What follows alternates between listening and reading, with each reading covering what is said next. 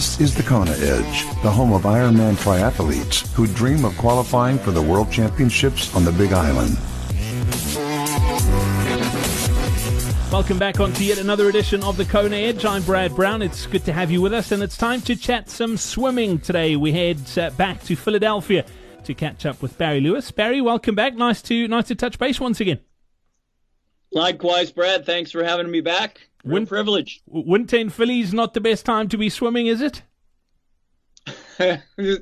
Not the best, certainly. You know, we don't have great outdoor swimming opportunities in the city where I live, but the Jersey Shore is fairly nearby, and we have some great lakes around that give us opportunities in the season. But certainly winter can be, a challenge. Yeah, ice fishing, great. Swimming, not so much this time of the year. But let's talk about your swim. Out of the three disciplines, I mean, I was looking at your splits Kona 2016, and you made up time on the bike and then made up more time on the run. So out of the three, I'm guessing that the swim is your weakest of the three, but you're still not too bad. A 67-minute swim in Kona is still pretty decent.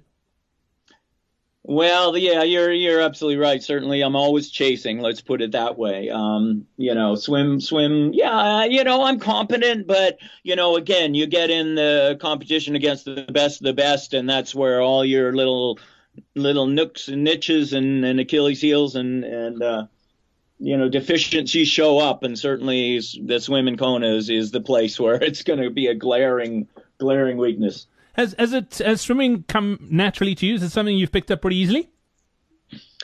Funnily enough, so I swam, I grew up on the west coast of Canada, as we talked about earlier, and, we had beaches nearby, and I, kind of played at the beach and swam in the ocean and pools when I was young. I did a little bit of swim team in elementary school just to keep me out of trouble probably and give my mom a break from my brother and I. She'd take us to the pool and be able to do her thing for a while. But I never really swam beyond that in college and the like. But I guess over the years, I mean, I've been keeping up a little bit with swimming if I'm on vacation somewhere in the tropics, or I lived in Australia for a couple of years and lived at the beach and swam there when I could and whatnot. But I never really did swim training per se.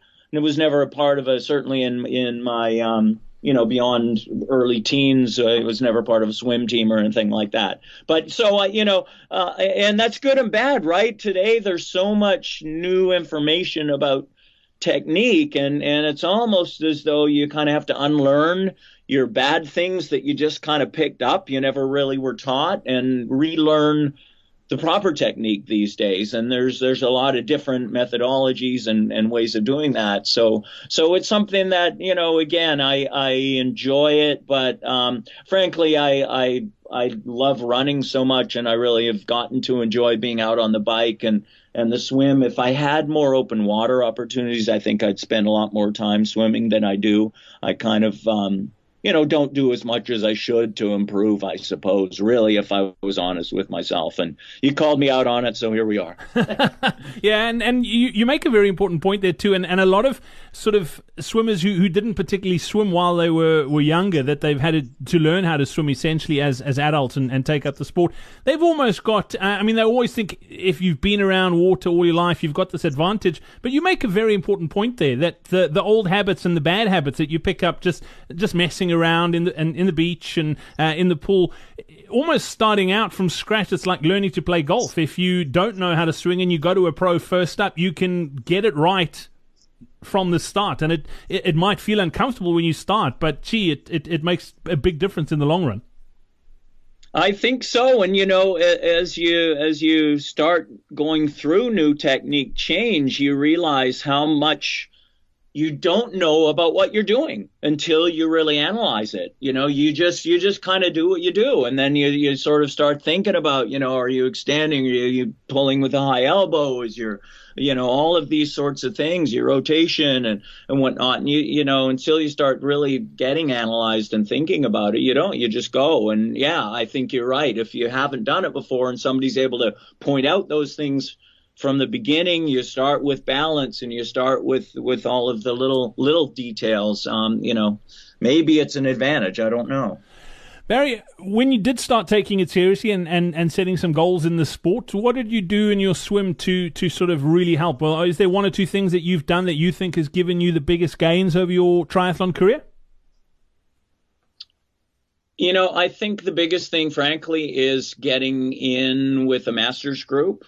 We here in Philly don't have a lot of opportunity for that. Unfortunately, there's a couple, some college groups around and outside, but right in the city, there's only really a couple. And so, when I was able to do that, just timing wise, when their workouts were taking place, and I really made that a priority my first couple of years back into the sport, it was hugely helpful. Just number one, having someone look over your stroke and be able to comment and kind of constantly say, think about extending more, think about this, think about the way you're pulling, get your, whatever it might be. And then obviously the different types of workouts, because again, when you're not swim training per se, you're just kind of going out there and putting in the time, hugely helpful. Absolutely. From both those.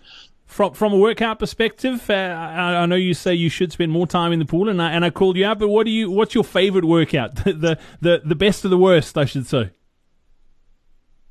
I really like doing a mixed tempo kind of workout. So where you're putting in some just, long, steady 400s, and then you'll do some mixed tempo within a 400. So you'll be switching it up on the 50 or on the 25.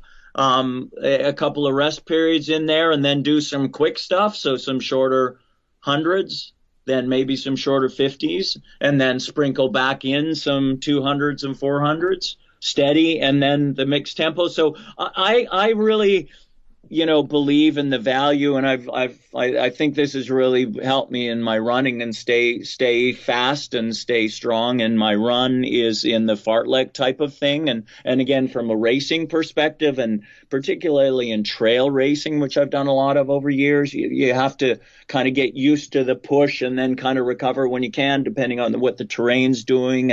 And I feel in swimming, you have that in a triathlon situation as well. In a race situation, there's a lot of kind of getting around crowds and settling in on somebody's feet or chasing somebody's feet or and then you're a little gassed and you've got to kind of just back off and find your steady state groove that you can manage. Then you need to push again to get around a crowd. So I really like that kind of workout from a, practical standpoint in terms of training your different systems, but also from just what you're going to experience in a race perspective. Absolutely. Well, Barry, thank you so much for your time on this episode of the Kona Edge. Much appreciated. We look forward to catching up next time about your bike. Thank you, Brad. Really appreciate it.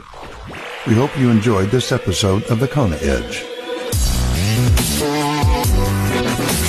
If you want to improve your swim, be sure to check out our next free live online swim seminar. Get to thekonaedge.com/swim seminar to sign up now.